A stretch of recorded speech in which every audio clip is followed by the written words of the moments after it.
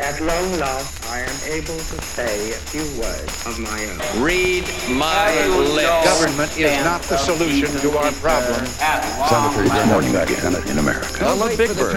Yes, we did. Government is the problem.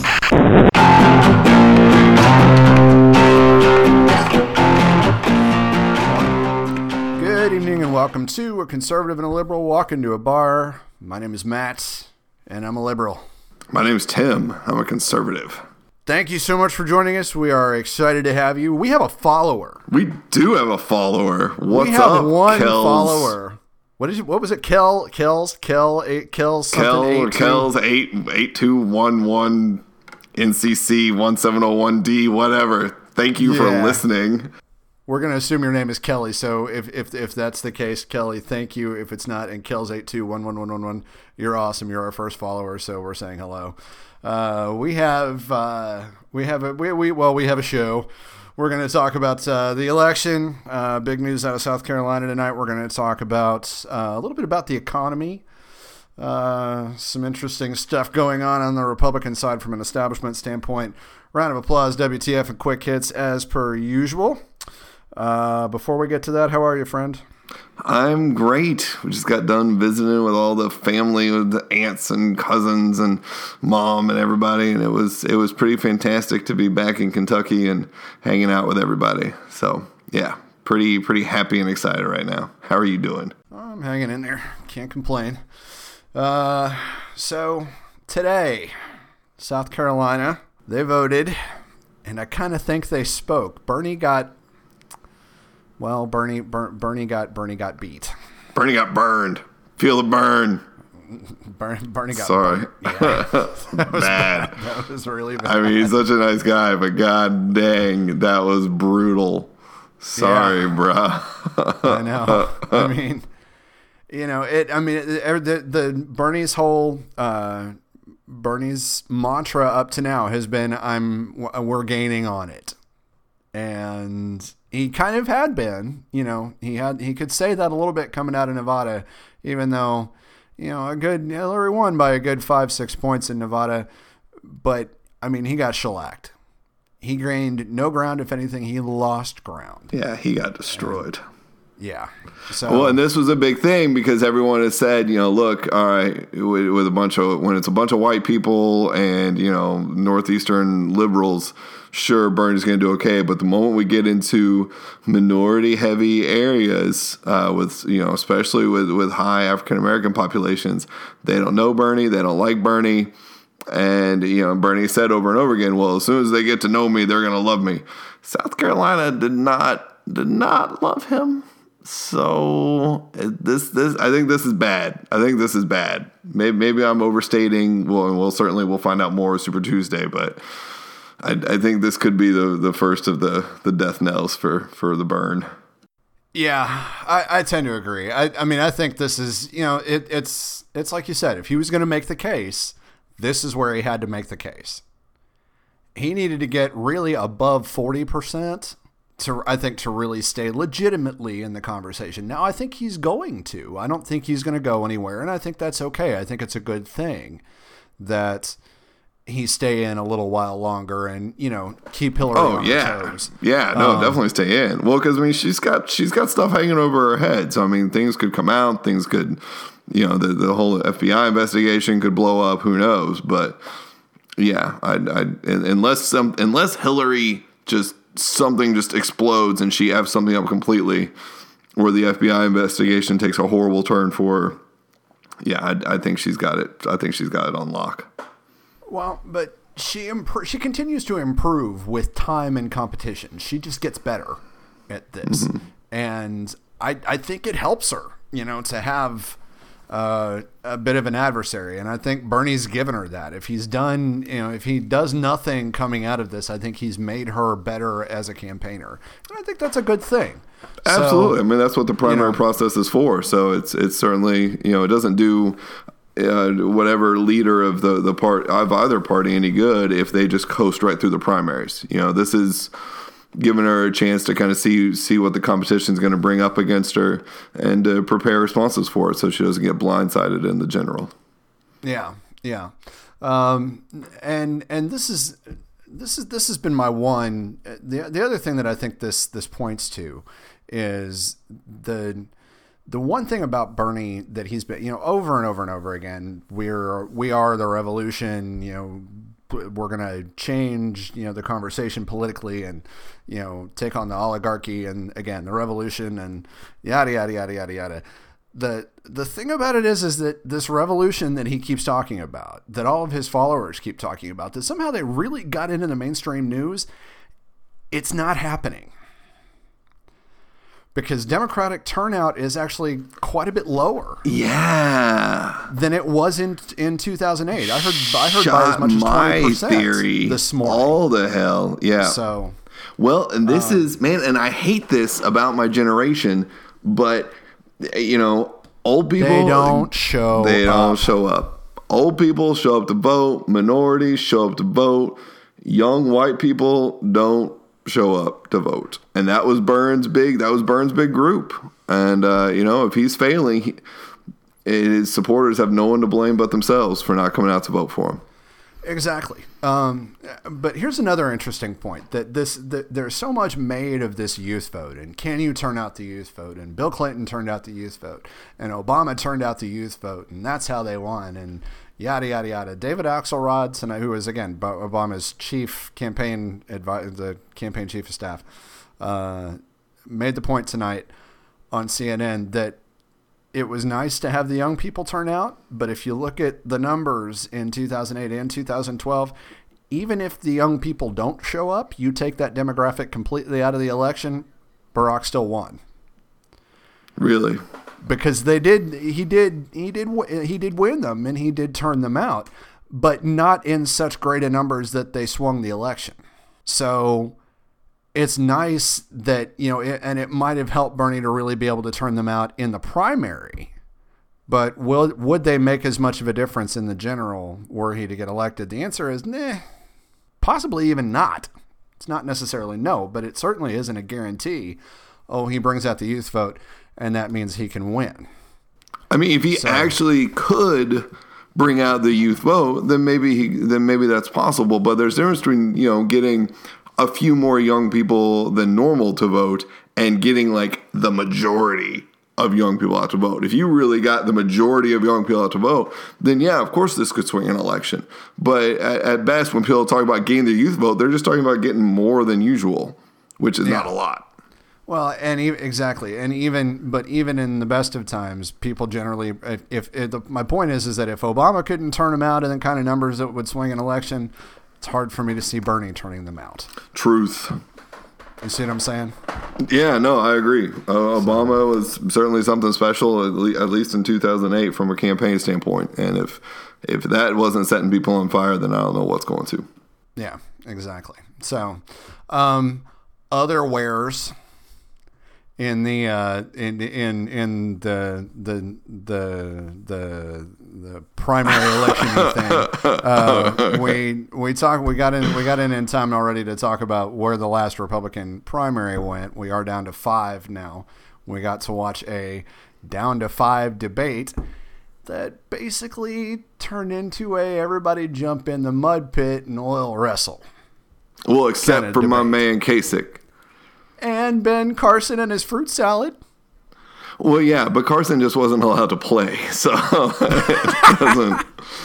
he doesn't count. He would have loved to be jumping in on everything, but they just didn't want to talk to him. What was that? Why was I looking at your hands? That was the weirdest thing I've ever. What is it with him in his closing statements? It's always weird.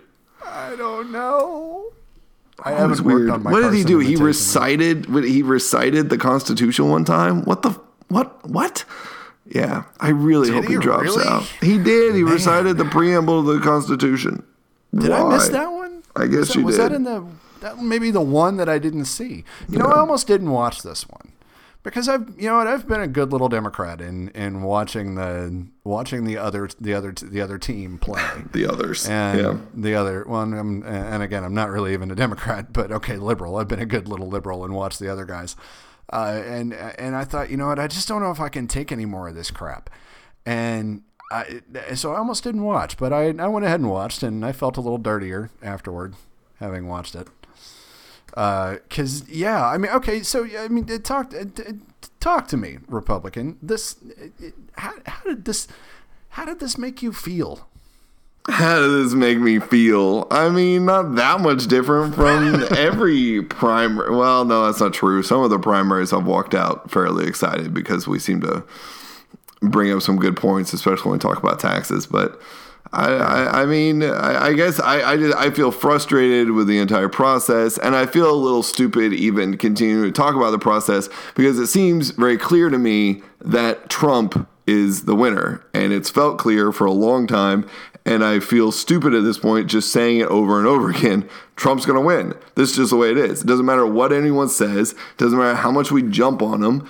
It doesn't matter. So I'm super glad that we devolved into that ridiculous shouting match where everyone was just talking over each other and whining and complaining. I'm glad that Rubio managed to stand up for himself a little bit and didn't sound quite so much like an automaton, but none of it matters. Oh, shocking, Trump was insulting. Oh, shocking, Trump called people liars. Oh, shocking, what? Just dumb. The whole thing's dumb. I'm sick of it. I'll be excited when this stupid primary is over and we can get to the general election in which hopefully Trump gets crushed by anyone. The whole thing's just ridiculous. Yeah. There's nothing new. Like, I can't give some sort of... No, you're right. There's not. Oh, look, Rubio now. Look how he really proved himself. No one proved anything. Except that Trump's going to win. Yeah, again. But poor Rubio. Rubio really thinks he proved himself. Did you see him smile every time he got one in? Every time he got one little shot in on Donald, he got this little smile on his face. It was precious. It was like some kid putting on his big boy pants for the first time. The people who are going to vote for Trump, they're already going to vote for Trump. And they hate the people on the establishments. So the more that they insult Trump, the more it just makes them mad at the establishment people. And they just jump up and down going, yes, that's right, get them, Trump. They are liars. They are stupid. You know, it's not going to make a difference.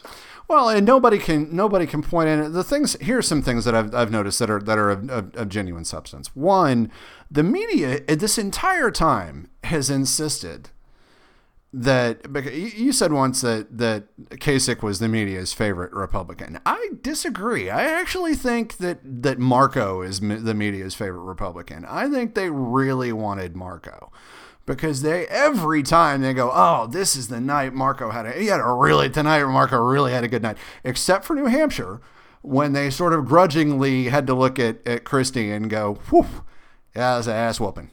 But every time the media really thinks that Marco is going to make some headway, and he never does any better than third. And none of them can show me a state Rubio can win. They can't. They can't find one. Even Florida. He can't even win Florida. He can't even win his own state. I mean, Kasich is looking like he could probably win his own state, and Marco can't pull it off.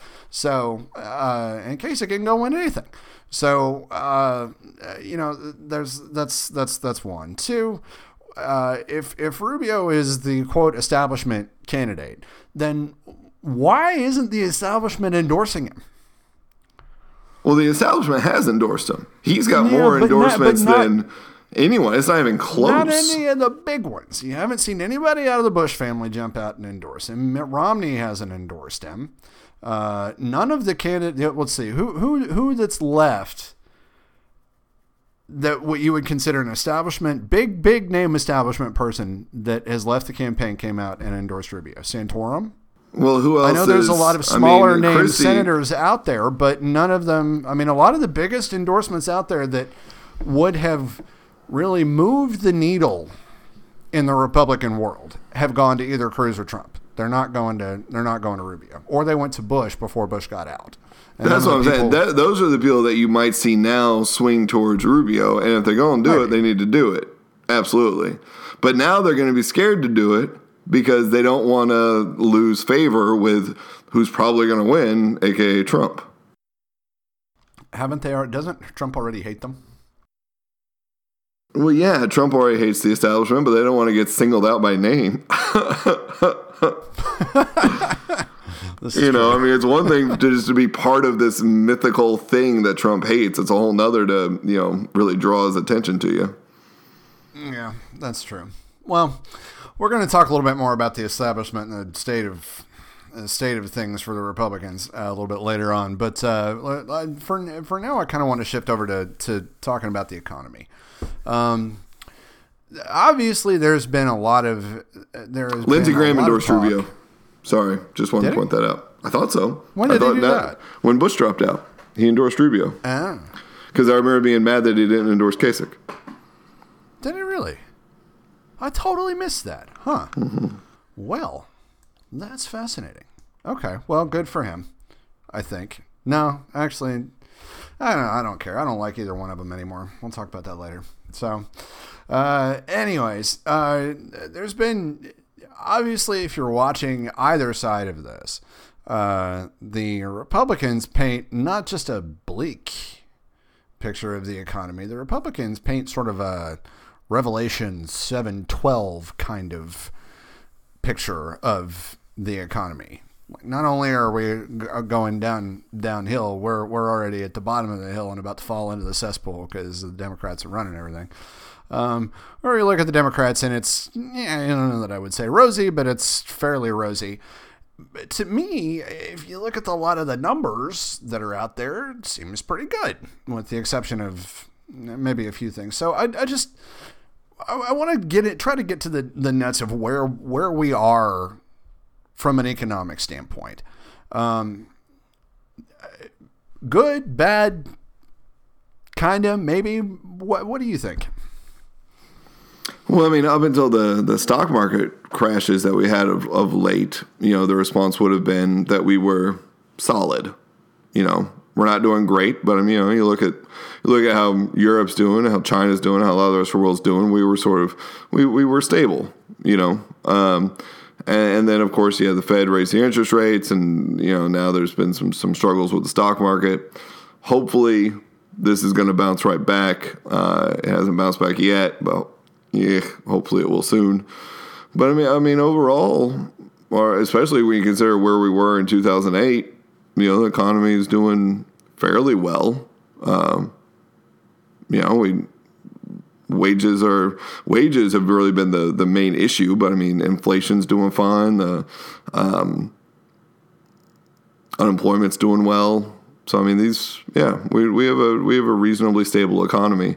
The big fear that everyone has is that if the economy doesn't recover, if the stock markets don't recover, and this starts to lean towards a recession, the fear is that we're out of ammo. Right. The fear is that we don't have any more tools to throw at this, to manipulate things through either physical or monetary policy.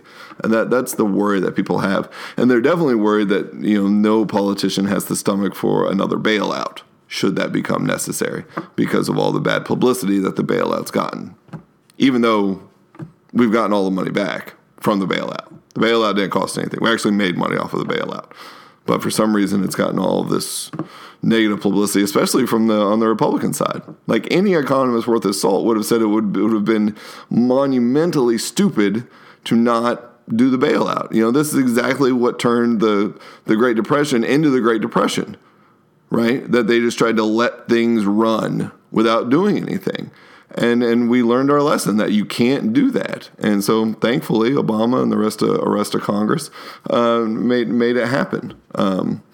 Well, but I mean, some of that is because didn't Bush do the stimulus though? We're all talking about the bailout. I thought Bush did the bailout. Well, yeah, but ultimately that's the big point about the stimulus and the bailout. Yeah. That, you know, the Republicans would say, you know, oh, Obama and the bailout, and look at what he did, and yada yada yada, and it's like, dude, Bush did the bailout. Bush kind of started that. Why are you throwing that at Obama's feet? Really?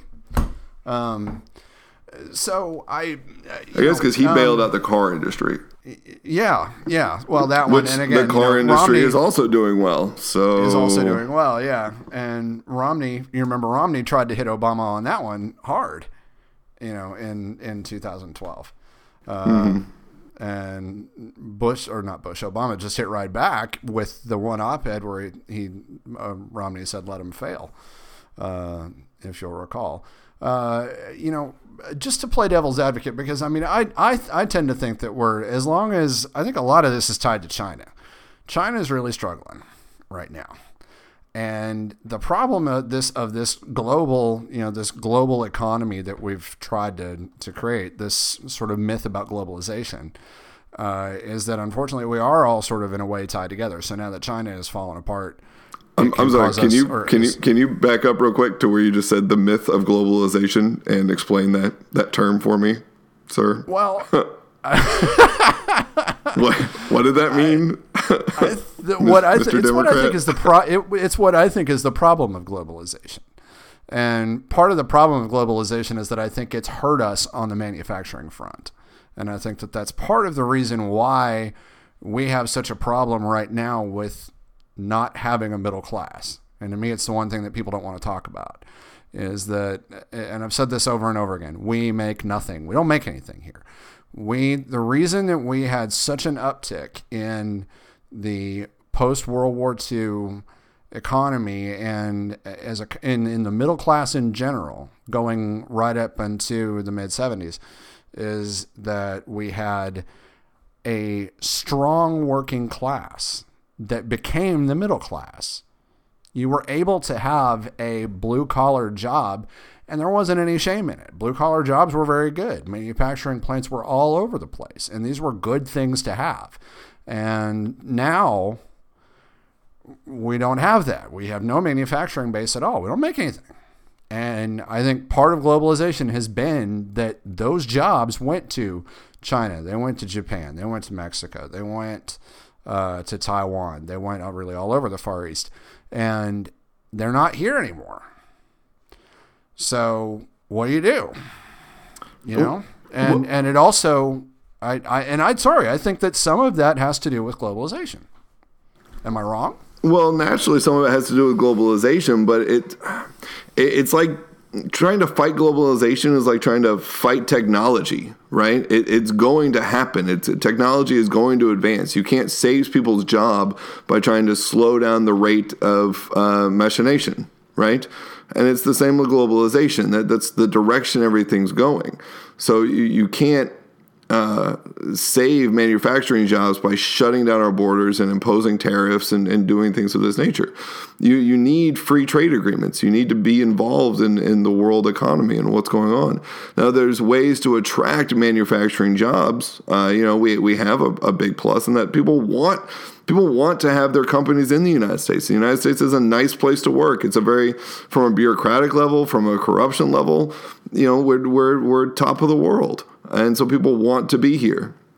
We just have to find ways of attracting those companies to stay here, to invest their money here. And I mean, it's obviously possible. There's a Toyota plant not an hour's drive from me. Why in the world would Toyota have a plant here in the United States if it was so horrible and so destructive in order to manufacture things here?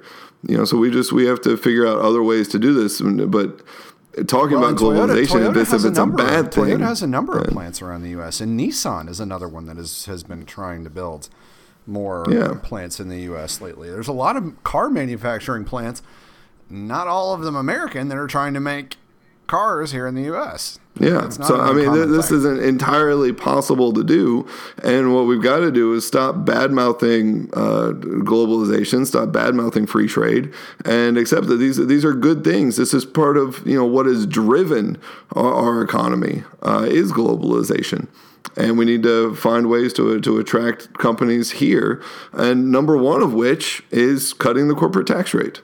Okay, fair enough. So we have that. Let me ask you another thing that has come up again. You are smarter than I am on such things, but yeah, I am. Dodd-Frank. Dodd-Frank. You know what I'm talking about, right? Yeah. Yes, I do. Okay. That's the anti-smoking bill. Has it been completely ineffectual? Because it sounds to me that both sides want to say it's ineffectual. The Republicans want to say it's ineffectual because it's a regulation and, well, we don't do that kind of thing. Or the Democrats want to say it's ineffectual because it really only put one person in jail. and because it didn't have big enough teeth. So has it been completely ineffectual? Was it just a waste of time? And is there anything else that can or should be done?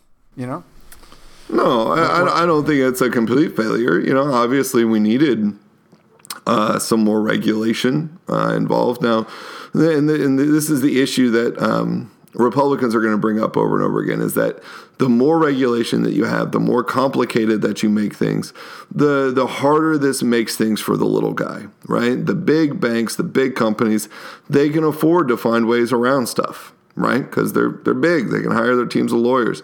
But you look at the smaller banks, and they don't stand a prayer. They can't possibly keep up with the sorts of regulations that Dodd-Frank puts on it. And so that's why we see, the collapse of the community banking system. But at the same time, a lot of the complaints that people levy, the fact that what's the fact that's not like 3 of the 4 banks that were too big to fail are now even bigger than they were, are deceptive, right? The fact that they're bigger than they were, well, one, they're bigger because the United States government asked them, can you please take on this bad debt to help save our economy and swallow up some of these other failed companies? And they did that at the behest of our government, right? So of course they're bigger. And then also these same big banks aren't as unstable as they once were because of Dodd-Frank, they have much, much higher capital requirements. So, Dodd-Frank it's like Obamacare, it was a necessary first step, and now it needs to be tweaked. Now, the problem is that once something is regulated, once the government gets its paws into something, it is inevitably far, far harder to get the government to take its paws out. And that's the problem that we're going to run into.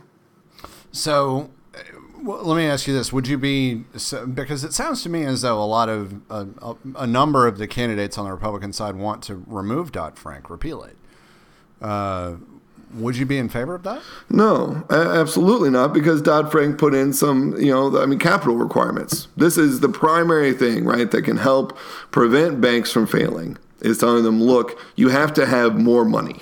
You have to have more money actually in hand in order to continue. And so that's a necessary thing, and that's a good thing. So no, we shouldn't just blanket repeal Dodd-Frank, the same as we shouldn't just blanket repeal Obamacare. We need to tweak things. Now in the case of Obamacare, there needs to be some very large tweaking. And with Dodd-Frank, maybe there's a fair amount of tweaking that needs to be done. But the moment you start talking about we're going to completely repeal something and get rid of it that's currently so ingrained in the system, I don't think this does anyone any good. I think this inspires a lot of fear and uncertainty, whereas all we need to do is make some adjustments. Well, but that's kind of what the Republican candidates these days are preying on, is that fear and uncertainty. Because they're basically going back and saying, don't worry, we can still repeal the last 8 years. Which I disagree with. I disagree with any Republican that just wants to go through and repeal everything that's happened, because that's ignoring the fact that, a healthcare bill needed to be passed. This had to happen. Otherwise, we would be in the same goddamn position that we were 9 years ago, which was completely unacceptable. And the same thing would happen as happened with the immigration bill. We were this close, and it failed, and we've never been able to pass something. Whereas now, okay, we've got a healthcare law on the books. Let's take it and let's make some pretty major adjustments. Let's make Obamacare look more like Ryan's Patient's Choice Act, which isn't hard to do. The fundamentals are the same, except for the fact that Obama doubles down on employers being responsible for insurance, whereas Ryan correctly wants to get rid of that. But going about saying we're just going to repeal everything, this is no good. Well, and the interesting thing is that Rubio actually seems to double down on employers taking the reign. Yeah, it was interesting the other night. Yeah, if you listen to what he said about, and if I understood what he was saying, which is that I'm trying to remember if I wrote any of it down. It doesn't look like I did, but if you go back and listen to what he said, he basically pushed this idea that we need to make it so that your employers are still and more are primarily responsible for helping get health care. No. Yeah, he did. I mean, he specifically said stuff along those lines. That is anathema to conservative thinking. I cannot believe that if that is what he said, I can't believe that he said that. That is the exact opposite of what needs to be done. And it's the opposite of what the majority of Republicans out there would say. And it's not in keeping with any of the Republican plans that have been put forth. Yeah, that's why it really surprised me. I really thought I wrote a lot of it down, but it was really surprising that was the direction that he seemed to want to go. That's awful. Well, it is. Well, Rubio is awful. Of course, you're saying he's awful for wanting the exact same thing that Obama did, which is hilarious that he's wanting what Obama did, and that's not why he's awful. There's lots of other reasons. There are lots of them, lots of other reasons, but that's okay. So we've got the lack of manufacturing, but then at the same time, there is the point that the middle class is under 50% of the population now for the first time in a long time. Correct. And again, the lack of manufacturing is there. I have seen in places where people want to lay those two things, because I think those two things are inextricably linked. The fall of the middle class and the fall of manufacturing. And there are an awful lot of people that seem to want to lay that at the feet of Obama, which I don't think is fair. I think it's been heading in that direction for 30 years. And to look at the last 8 and say, well, look, that's why Obama is the reason why we have a lack of a manufacturing base and a falling middle class. I just think that's where we've been going. Am I wrong? Yeah, I think that's completely fair. Because I mean, free trade obviously opens up that possibility that our manufacturing plants are going to build in other countries. And when we set some of these free trade things into place, NAFTA, for example, we didn't do enough to entice people to stay in the United States. Now, that said, manufacturing's been going down since well before NAFTA. This is hardly a new revelation. And so absolutely, I think you're absolutely right that the downfall of manufacturing and the downfall of the middle class are linked. I just don't think that the best response to that is, tariffs and throwing up walls. We just need to find better ways to attract companies to do their manufacturing here. Yeah, absolutely. And understand, I don't either. I don't think throwing up tariffs and again building the Great Wall of Tijuana is necessily the way. I meant like metaphorical walls, but yeah, okay, yeah, but also big giant walls in Mexico.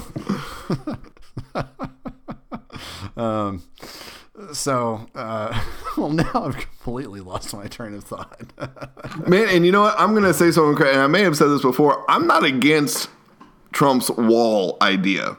I'm not against this idea. There's a lot of jokes made about it and stuff, probably because he always says that he's going to make Mexico pay for it, and he called Mexicans rapists. But the wall in and of itself, I don't think is a horrible thing.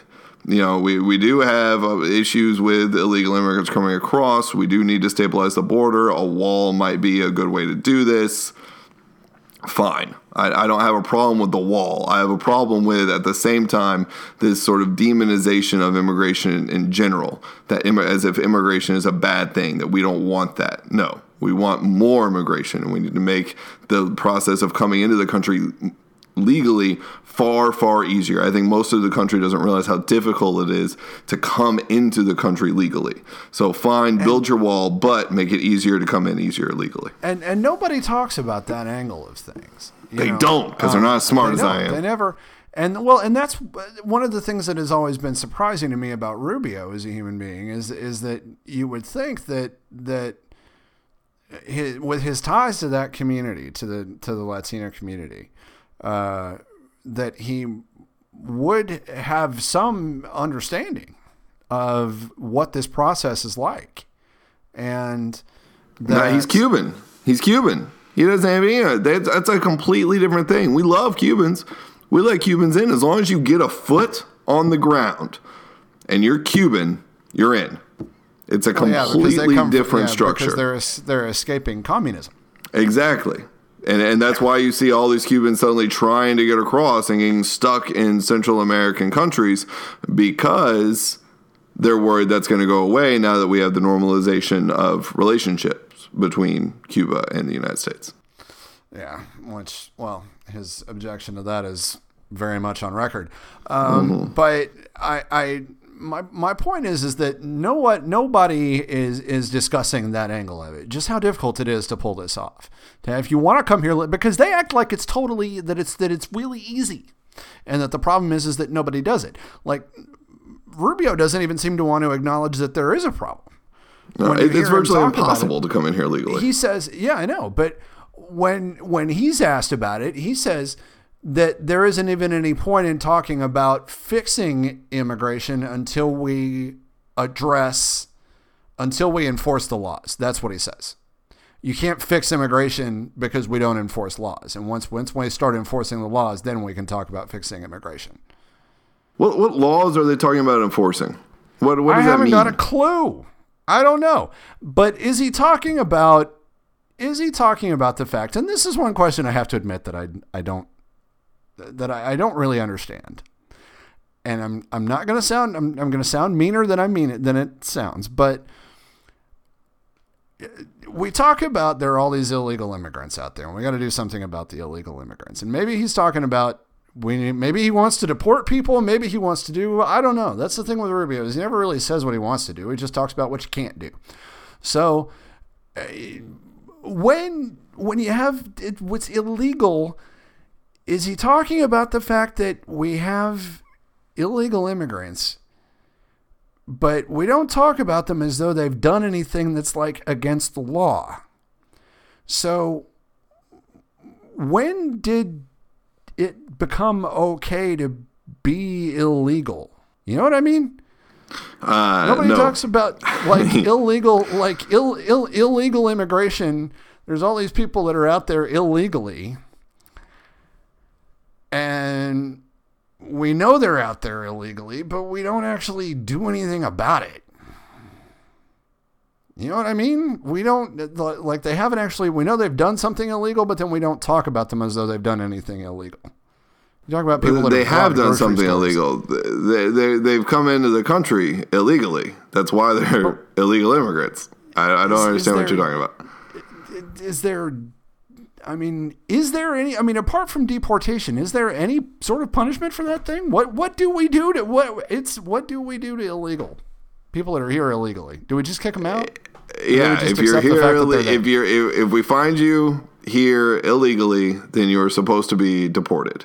Now, the problem, and when he talks about laws being enforced, this is kind of what he's talking about, that, if you find someone here who is not supposed to be here, then they're supposed to be sent out. That's the rule. That's how this works. But there's such a lack of communication between local law enforcement and federal immigration services that everything gets just lost and mixed up and messed up. Now, Obama for a while was, the deporter in chief. He deported for several years there. He deported more than any other president, Yeah, he was kicking people out left and right. Yeah. The problem with deportation is that it's so expensive.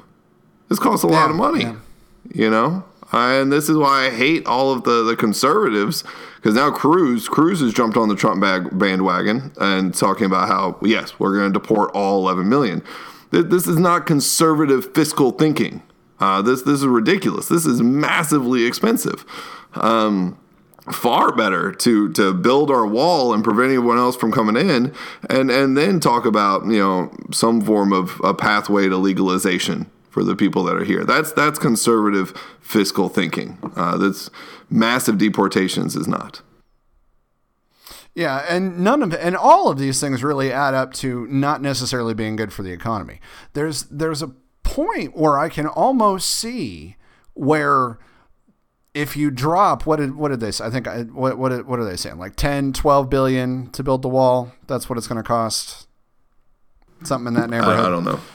So if you drop that 10 to 12 billion on the wall, is the idea that you would be able to back off on what you pay for border patrol, right? So could it be one of those things where we spend money and then save money? is that a reasonable thing? I suppose it might be. I could see that argument. Yeah, I mean, I guess that seems reasonable. That would make sense. Okay, I don't know. I don't even know about. My problem with talking about the wall is that the people who talk about building the wall are Donald Trump, and I ain't gonna vote for Donald Trump. So I don't actually care how much he talks about building the wall. Well, anyway, Donald Trump talks about building the Great Wall of Mexico, but you look at the immigration bill of 2007, this entailed, over 300 miles of new fencing. I mean, it doesn't lead to a complete straight Great Wall of Mexico. But everyone who, when we talk about immigration, we talk about some way of preventing more illegals from coming in, but creating a pathway to citizenship. Everyone has talked about first, and this is what happened in the 2007 bill. First, the fencing and the additional border patrols had to go up. And once those were up, then the other things could happen. And that's basically what Rubio is saying. He's saying that we have to install the faith. We have to gain the faith of the American people that we can control immigration. We can control who comes in and out of the country. And once we can do that, then we can talk about creating some sort of pathway to legalization. But until we've demonstrated that through additional fencing, through additional border patrols, by enforcing our deportation laws, we can't discuss the other, which isn't and do you think unreasonable. Does that? I mean, I can see where that's got that. There's potentially some merit in that, but I think there's definitely merit in that. But at the same time, in order to make something politically feasible, because no Democrat is just going to vote for more walls, so you have to have it in the same bill as we had in 2011 or 2007. So that's the problem when you say, well, we can't even talk about this right now. Well, in order to get the first thing passed, they kind of all needs to be part of the same bill. Now, one of the problems that comes up is that for all the bleeding heart liberal bullshit that comes out of the Democrats, they're the ones who are backed by the unions, and they're the ones who are anti creating an easier process for people to come and work in this country legally, because then they're going to take union jobs, they're going to drive down the wages, and the unions don't want any part of it, and that's what sunk the 2007 bill, thanks to Barack Obama and Hillary Clinton. Well, and that was a shame. That was a big shame. Because we talked about that. We did. The fact that he didn't support that. Yeah. But I mean, this is, again, I see blame on both sides. It's but in that case, I think unfortunately it did come down to like one or two votes, and Obama's the one that voted against it. So that's a tough argument to make, that it comes down on both sides. So. Anyhow, so I don't know that we've come to any. We've certainly spent quite a lot of time on this. I don't know that we've come to any consensus on the general state of the economy. Here's the one thing that I think was an interesting point, is that we're 6 years. We're about 6 years out of the last recession at this point. Mm-hmm.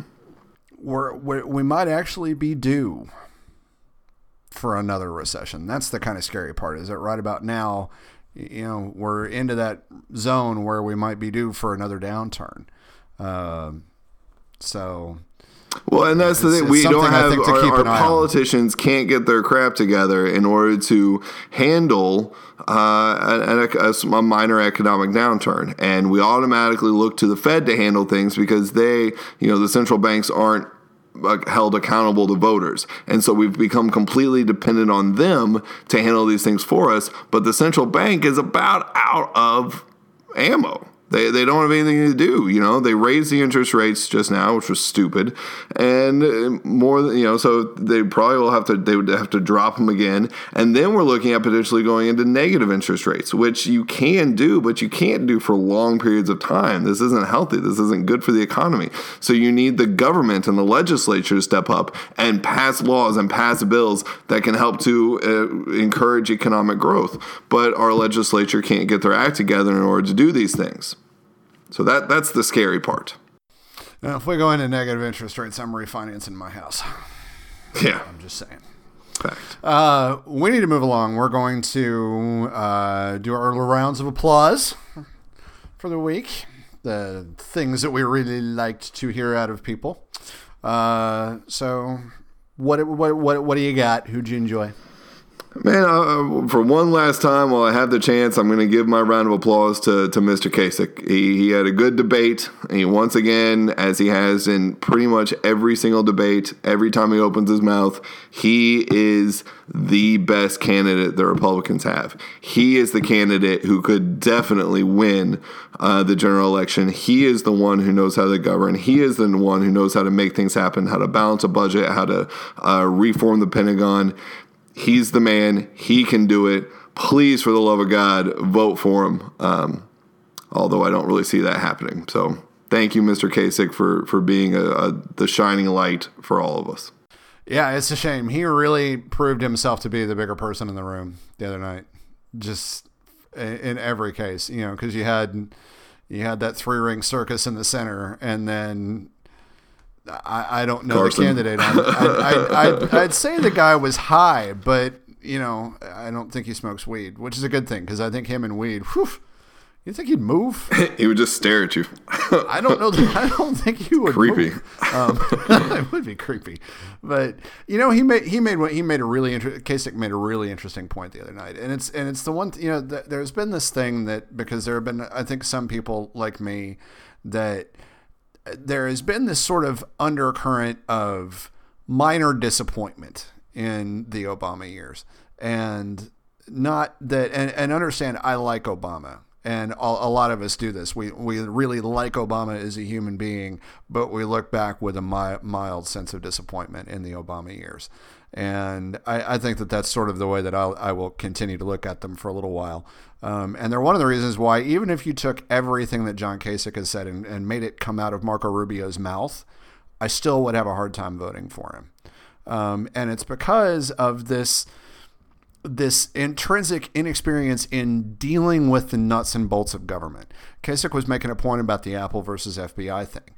And that was where he chose to take his shot at Obama and say, you know what, this is where Obama's weakness is. It's because this is the kind of thing that this is the kind of thing that should never have gotten out into the press. This is where a president has to get involved, where the rubber meets the road, and get this person and that person and this person and that person all in a room and say, figure it out. I'm going to lock the door and you guys are going to sit here and hammer out an agreement. And he said that's what executives do. That's what presidents do. And I think that was a fantastic point about Obama, because I think that his impatience with the legislative process and where presidents need to get involved, which is that when it becomes time to stomach sitting through dinner with Mitch McConnell and being able to get McConnell and Boehner and Reid and Pelosi all in a room and knock their skulls together and say, you guys aren't leaving here until this is figured out. And that has been one of my just general frustrations with Obama. And he really gave voice to that. Kasich gave voice to that very well the other night, I thought. He did. That was a very constructive criticism of Obama, as opposed to what we often hear out of the Republicans, and I respected him for it, and I liked it, and I agreed with it. Yeah, I did too. Yeah. So sorry to kind of steal your shit there, but no, compliment Kasich all you like. He's awesome. Yeah, I do. I like the guy. Again, if they wanted to. It's like I've been saying this whole time. The Republicans had their chance to make me make a choice, and they didn't take it. So, well, at least, barring a miracle, they didn't take it. So, we'll see. My round of applause this week is going to go to Secretary Clinton. I don't normally watch acceptance speeches after each one of these little primaries because they're all effectively the same.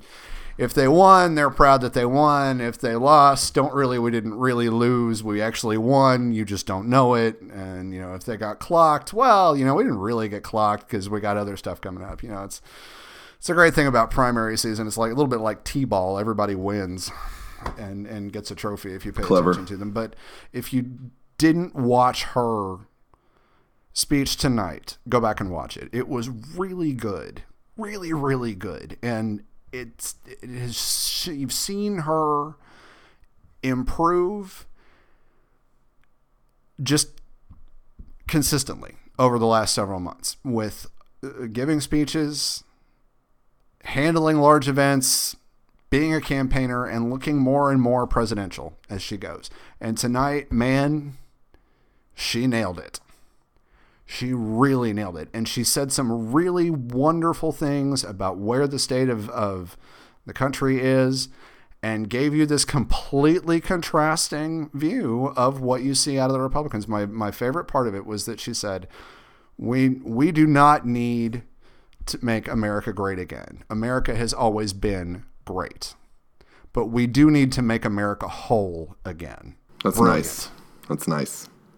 Absolutely thought it was brilliant. Now, there were several moments in there that were really, really good. You should watch it. You really should watch it. Man, and that's fantastic, and that's great, and I'm glad. And while I do disagree with the extreme negativity that comes out of the Republican side on the economy, I would be a little concerned by, maybe a little bit of too much of a rose-colored glasses vision of the economy. We do have serious issues with the economy that need to get addressed. We need to address, and the biggest thing is entitlement reform. This is huge. This is crucial to everything, and it does need to get addressed, and it does need to get taken care of.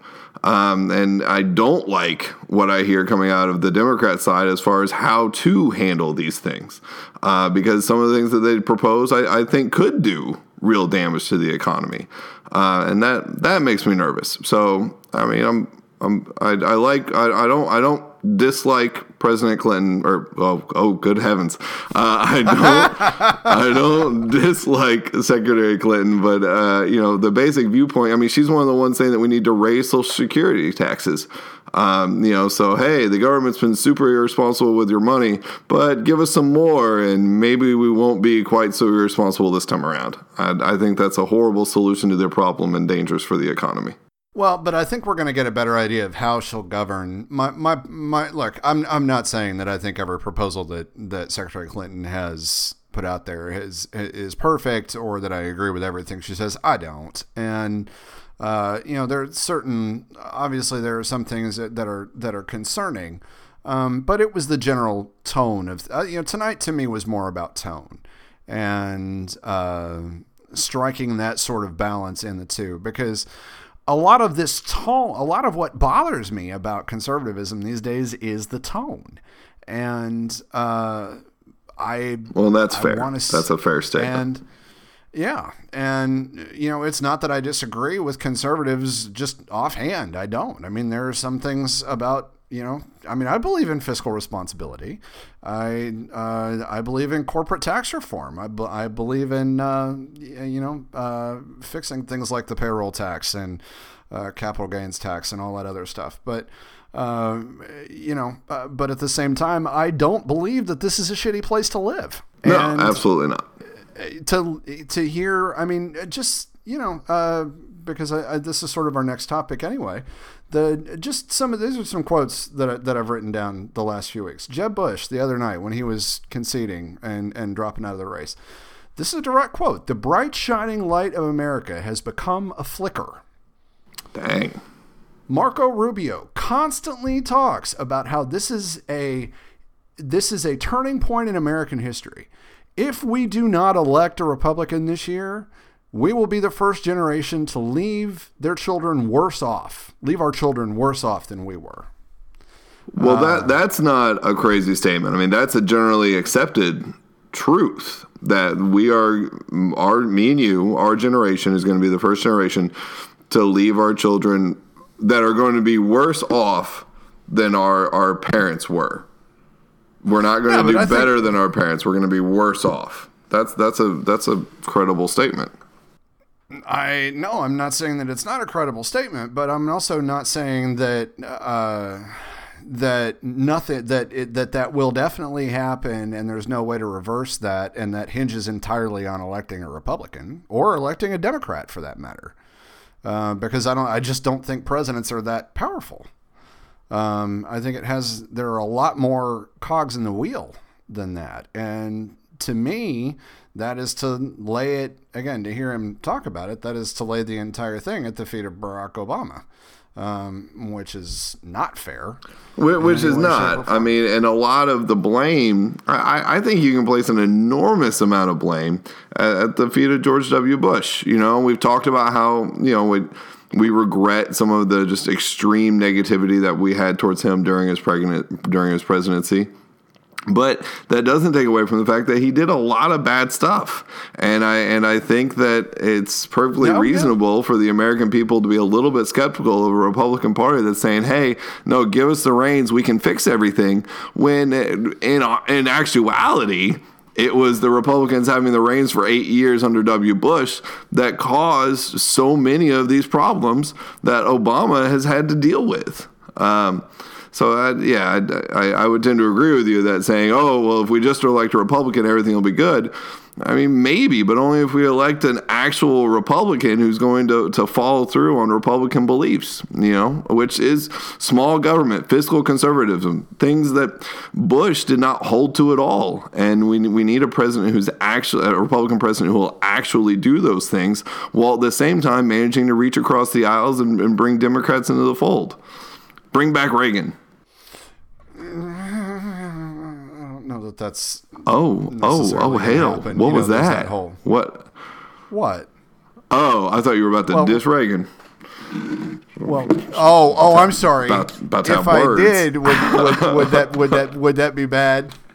Well, yeah. Am I not allowed to diss Reagan? I mean, you're allowed to mildly disagree with him, but he's certainly one of the greats. I'm sorry. You're right. I should be worshiping at the altar. I want to throw you out. I want to throw you out a couple of quotes because you talk about real conservatism and all this other stuff. And what actually is real conservative these days? And because your litmus test is very different from, I think, the litmus test that a lot of people would put out there. So I just want to throw out a couple of things. And because I'm interested to see if you can figure out who quoted these. First of all, who would you say is the father of conservatism as it is today? Modern conservatism. Well, that's a little bit up in the air, right? So one response to that obviously would be Reagan. The other response to that would be Grover Norquist. Right, this idea he's the one who did this blend of the social and fiscal policies that created the modern Republican Party. So yeah, one of those two. And where do you see Goldwater as fitting into this? Barry Goldwater? Yeah. Wow. Just no. Not at all. I don't think so. I mean, he got trounced. You know, I mean, Reagan saved the party by bringing us back from him. Now, do some of our current candidates maybe sort of dance on that level? Yeah, I think you could definitely say, you know, if Cruz got elected, then we would be going through the same direction we went with Goldwater. Which, I mean, there's conservatism, and then there's a little bit crazy. See, it's interesting that you say that because I have a couple of quotes from Goldwater that are very, very interesting because that's what I thought too. And then I looked at it, and then I looked him up, started doing some reading. So, okay, here's one. This is Goldwater. While I am a great believer in the free competitive enterprise system and all that it entails, I am an even stronger believer in the right of our people to live in a clean and pollution-free environment. To this end, it is my belief that when pollution is found, it should be halted at the source, even if this requires stringent government action against important segments of our national economy. Oh wow! All right, maybe I'm being a hater, but I mean he's generally recognized as a pretty severe conservative, and that's why he got trounced. That's one. Okay. Quote: when you say radical right today, I think of these money-making ventures by fellows like Pat Robertson and others who are trying to take the Republican Party and make a religious organization out of it. If that ever happens, kiss politics goodbye. Oh, well, that turned out to be accurate. That was in '94 when he said that. So, yeah, pretty. It's interesting stuff. And maybe I was too hard. Like I obviously, he was well before my time. I haven't studied him a whole lot. I certainly quote the whole, any government that's big enough to give you everything you want is big enough to take it all away. But he is generally accepted as, I guess at least maybe it was for that time, he was to the extreme right. And we lost severely because of that. In 64, yeah. And he may have been a little ahead of his time. Yeah. But, I mean, certainly, and you can point to multiple Republicans throughout history, when we try to say that, well, keeping this stupid EPA in check is that is one of the foundations of conservatism. Well, no, not really. I mean, Teddy Roosevelt was pretty big on the environment. Apparently, Barry Goldwater was too. So, I guess it can be hard to define specifically conservatism, but I think it's more just a general philosophy that people are better at handling their problems than the federal government. And as much as possible, it needs to be left up to the people. The church has a term for it. The principle of subsidiarity, the idea that the smallest group of people that can handle something should handle something and should be empowered to do so. And I think that's the defining difference between Republicans and Democrats. Now, when you get to some of these really much more specific issues, I think it becomes very dangerous to hold these things up as a litmus test and say you're not really conservative if you've ever preached amnesty, as Ted Cruz is so fond of. I think that sort of thing is very dangerous and not constructive at all. Because here's a question that I have is that you talk about because the way that I see the Republican Party these days is I do not see a party with any real fiscal ideas. What I see is a party of social issues and religious issues, and that's it. That's really all they seem to want to talk about. And because I do think that it's interesting if you had someone who met every standard that you talk about from a fiscal responsibility standpoint, and for the most part entirely a real dyed-in-the-wool fiscal conservative. But if they were, say, pro-choice, then they would probably be immediately blown off by the party, don't you think? Well, they might get blown off on the national stage. That would certainly cause issues. But I mean, you just look at the Nevada governor. That Obama was looking at for the Supreme Court. I mean, he's a fiscal conservative Republican, but he's also pro-choice. So I think when you talk locally, when you talk within state elections, I think there's a lot more leeway. But yes, I think you're correct that if you had a Republican candidate who was for president who was straight up pro-choice, I don't think he would get anywhere because in the primary that's far too big an issue, and it would never be allowed. And is that, well, I mean, because in that respect, I don't know that I could even make the same. I think if you had somebody who was a dyed-in-the-wool progressive Democrat who was pro-life, they probably wouldn't make it out either. Yeah, no, definitely wouldn't. No, I mean, that's probably. But you do get pro-life Democrats, pro-gun, and pro-gun Democrats who do perfectly well on the state level. Well, and you could point Bernie as an example of that, because Bernie has done a few pro-gun things coming out of Vermont. Mm-hmm. And as he has said, he has to. Yeah. Because he lives in a very gun-friendly state when it comes to Vermont. So And just this, our next topic really was intended to be sort of the fighting back of the establishment against Trump, and whether or not there is, where do they go from here? Because I do think that you had Romney coming out and trying to hit Trump on the tax returns, and Rush Limbaugh and Fox News both have gone effectively on rants blaming the Republican establishment for Donald Trump. And that's fair. Okay, why do you think it's fair? Because I know the reason that they think it's fair, and I know why I think it's fair. Why do you think it's fair? Well, I think you can point to exactly what I was just talking about with George W. Bush. I mean, this was the epitome of the Republican establishment taking control for 8 years. And what did we get? We got big, giant, enormous government. Well, that's not conservatism. That's no good. And so you see the primary voters and the everyday Republicans no longer trusting the establishment. And you throw up somebody like Trump who's talking a big game and he's loud and confident, and everyone gets all wrapped up in it. Whereas if the establishment had done its job when it had the opportunity to do its job, then Trump would never have gotten a chance to do his thing. Okay, that's a perfectly legitimate and perfectly well-reasoned argument. And do you think that's where okay, actually, you know what, I was going to come back with something else, but do you think that actually is where the anger that is there in the Republican base comes from? Yes. Anger at what is effectively George Bush? The Tea Party movement did not start because of Obama. The Tea Party movement started before Obama. The Tea Party movement started as a reaction to Bush and a reaction to his betrayal of conservative values. That's when the Tea Party started. And it exploded and it turned into, Obama became the main focus of it.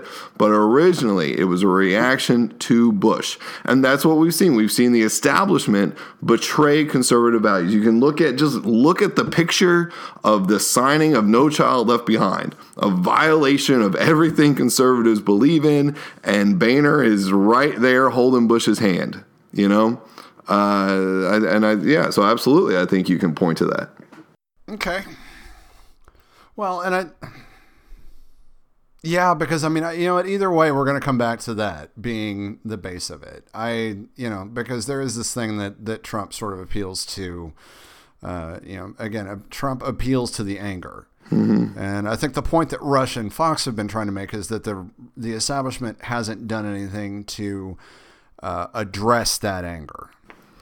And even acknowledge and now they've anger. Even been defending Bush. And what they want is but what they want is that they want the establishment to turn. Yeah, the establishment is turning around and defending Bush. But what they want the establishment to do is to not only acknowledge that anger, but to be angry too.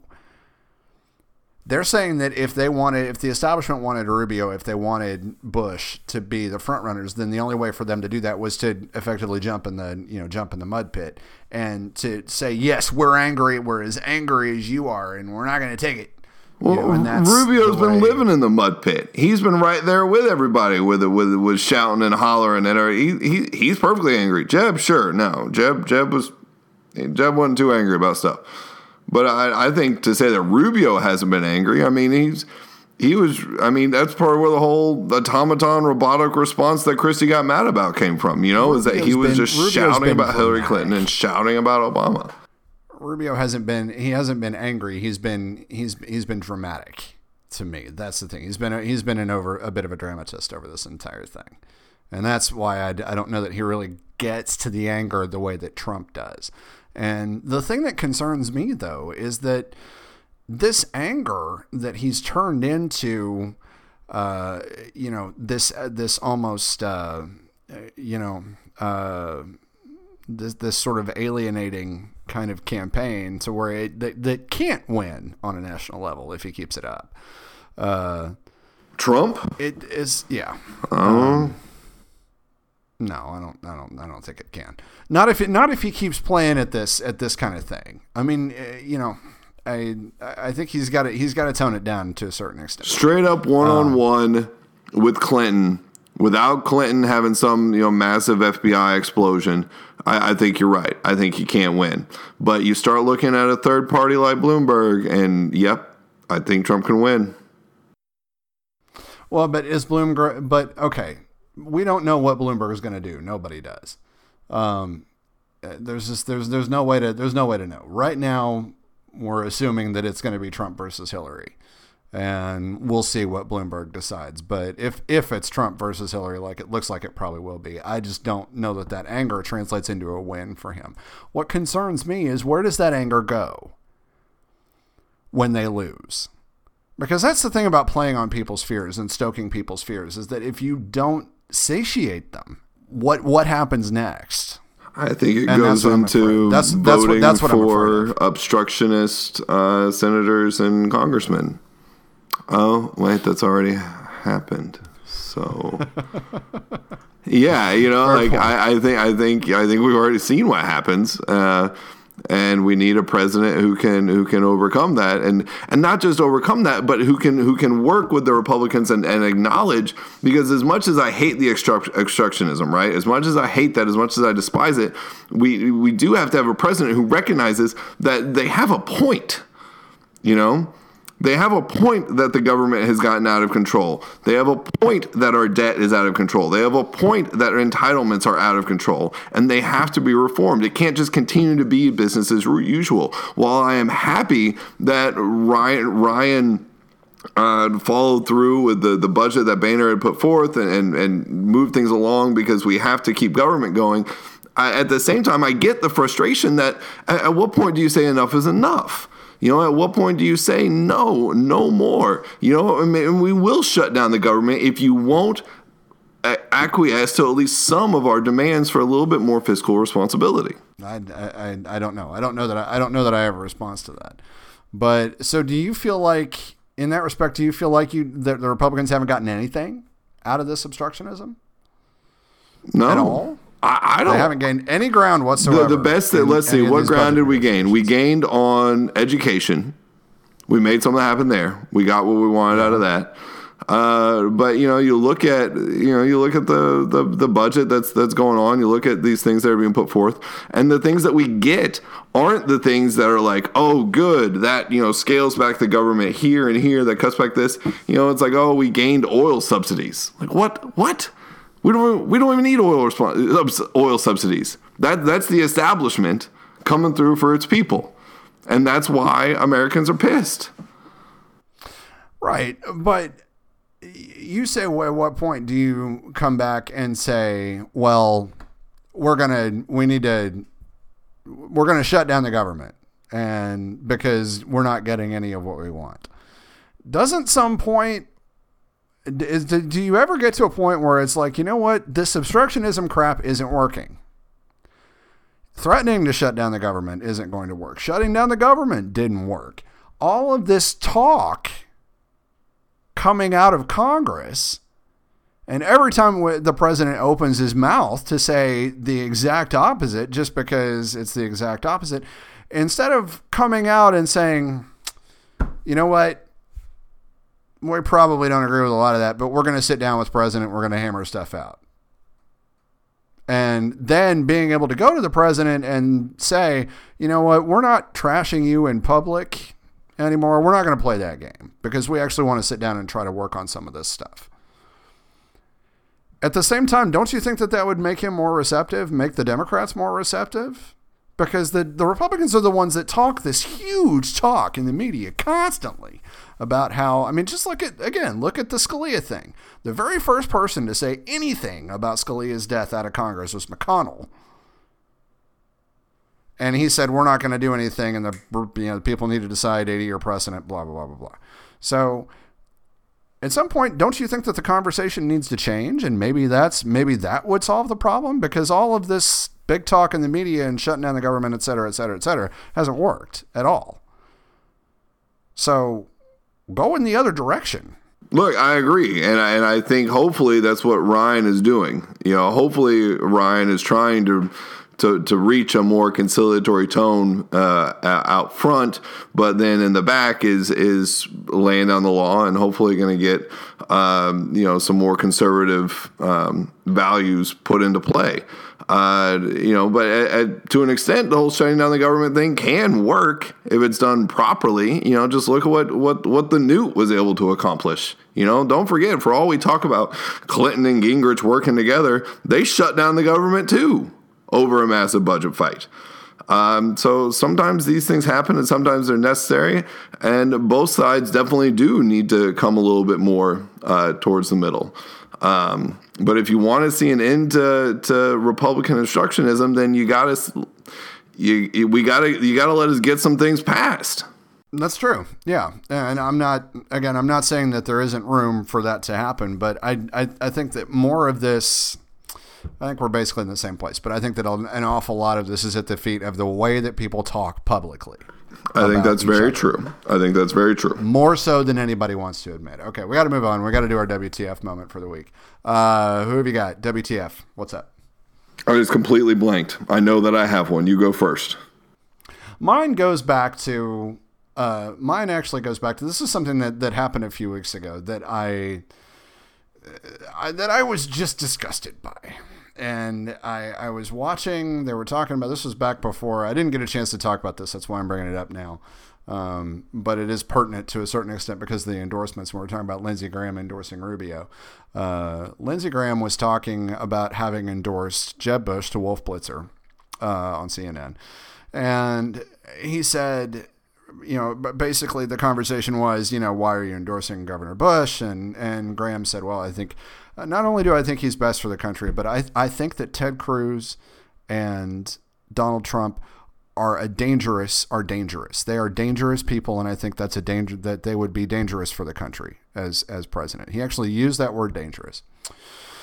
And Wolf came back and said, well, okay, that's interesting, but you're endorsing Governor Bush. He's getting beaten fairly handily. It looks like it's very possible that Donald Trump could be the nominee. So, I mean, if Donald Trump is the nominee or Ted Cruz, and you say that he's dangerous, then would you go ahead and vote for him? Because that seems a little bit of a turnaround. And Graham said, well, I mean, I'm a Republican. So, I mean, I would have to vote for him. And Wolf said, well, but you just said, they're dangerous. I mean, and if they're dangerous, then would you really go back and vote for him? Because, if they're dangerous for the country, shouldn't the country kind of come first? And Graham goes, well, yeah, I mean, the country's important, but I'm a Republican. Wow. You could have come back with a better response than that. I mean, you could have just said, yeah, but I think Hillary's even more dangerous. That was your response? Really, Graham? That was his response. It quite possibly was one of the most disgusting things I've seen. Wow, and I've liked Lindsey Graham so much in all of this. That's really annoying. There have been some times when I really thought I was starting to like the guy, but I was just floored. It was so disappointing and so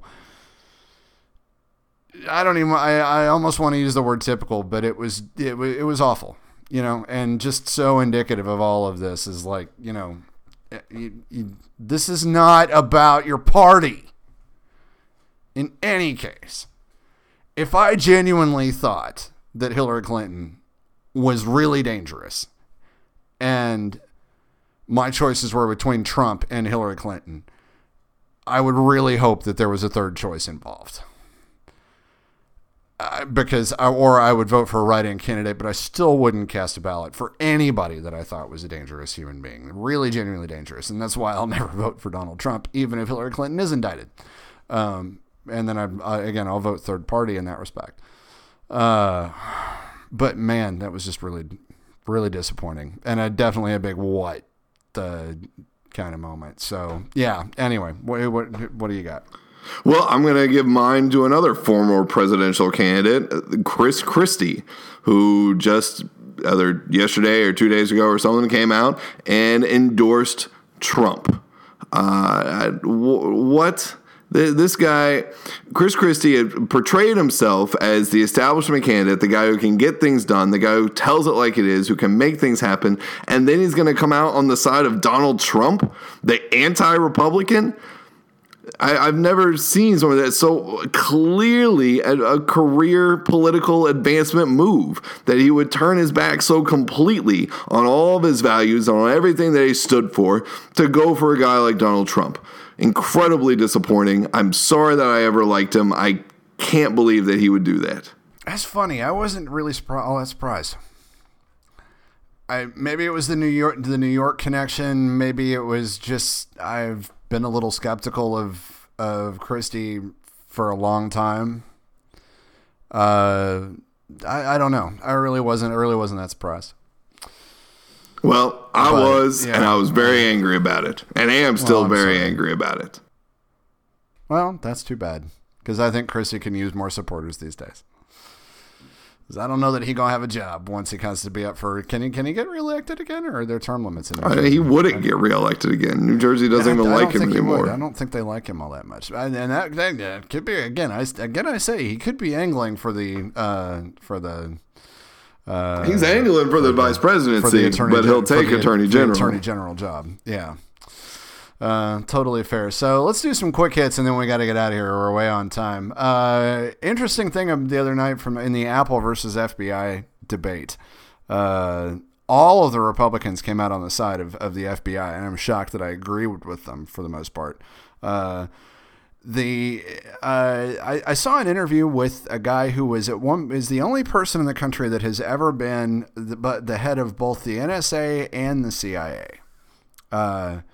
Who effectively broke this down by saying that according to him, he said that what the FBI is effectively saying to Apple is that they want what I said last week, which is that I don't necessarily believe that there is no way for them to in order to unlock this one phone, they have to unlock all the phones. And on another level, I saw another explanation from an expert on CNN who basically clarified the entire thing by saying that what the FBI is actually asking Apple to do is to basically take the self-destruct mode off the phone. They're not actually they don't actually want them to let them into the phone. What they want them to do is they want them to make it so that the phone won't completely self-destruct and lock everyone out, so that the FBI can then turn around and use their own password breaking software on the phone. Yeah, I think Rubio pointed that out. Yeah, which is, yeah, he did actually. That's another. Yeah, that was another place I heard it. I forgot. I knew I'd heard it in two places. So I don't know. I'm still leaning towards FBI on this one. Any of this change your point of view? Man, I for me it stays the same. I don't. My intelligence level is not high enough in terms of nerdy computer stuff in order to know. I would need like a little panel of nerds in front of me, including, Tim Cook, Bill Gates, and other, maybe throw in a little Mark Zuckerberg to help me understand what the hell everybody's talking about, to try and see is Apple being honest and that what they have to do is open up this sort of backdoor encryption master key, or is it not that extreme? So I can't say who is right. I don't even have an opinion. Fair enough.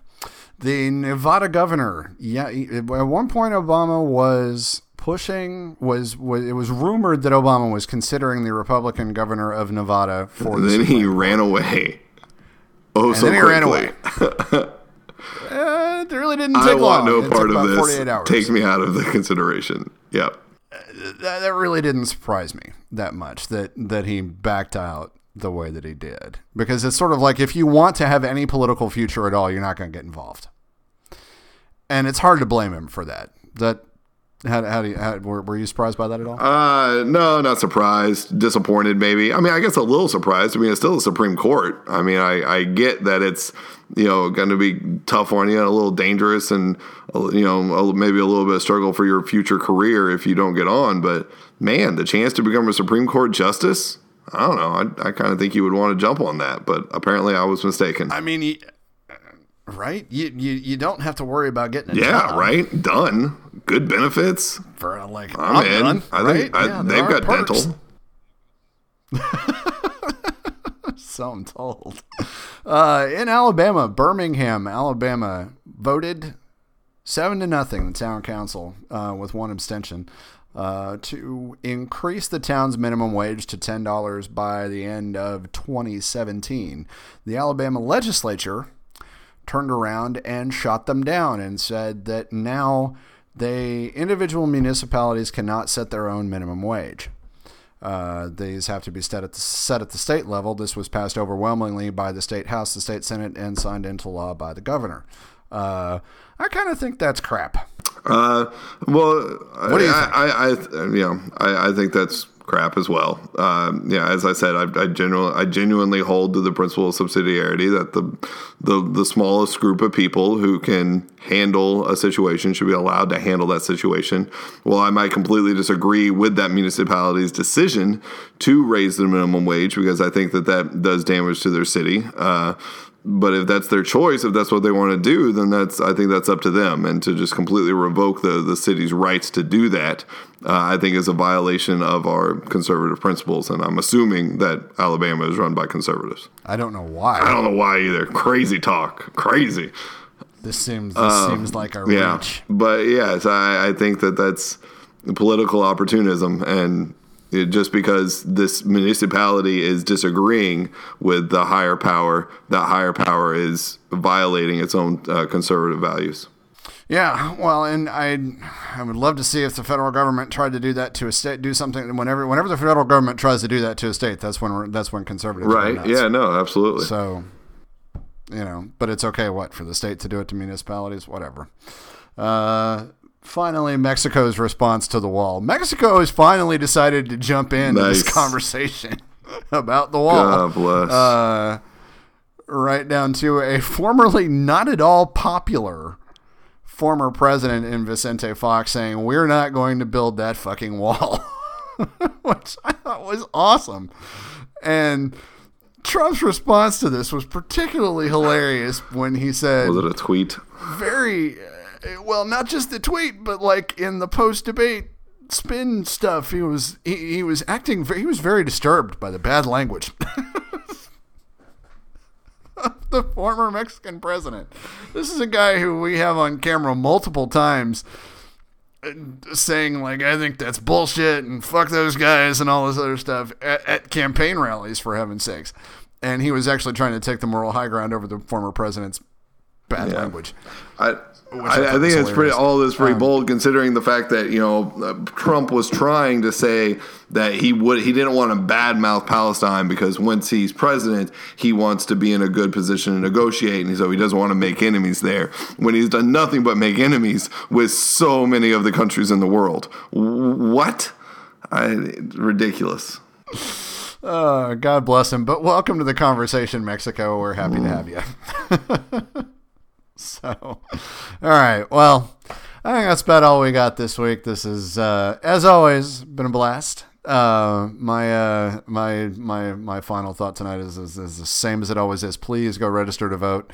As Tim put so eloquently last week, Donald Trump is going to be the Republican nominee, and it's time you figure out how to move forward with your lives in that universe where that's the truth. So, and the best way to move forward with your life is to go out and register to vote. Go ahead and take day off in November. How about yourself, sir? Anything else? Agreed. Go out and vote, and don't vote for Trump. Done. Word. Thanks so much for joining us. Please come back next week when we will have all of the follow-up to Super Tuesday. Have an outstanding evening.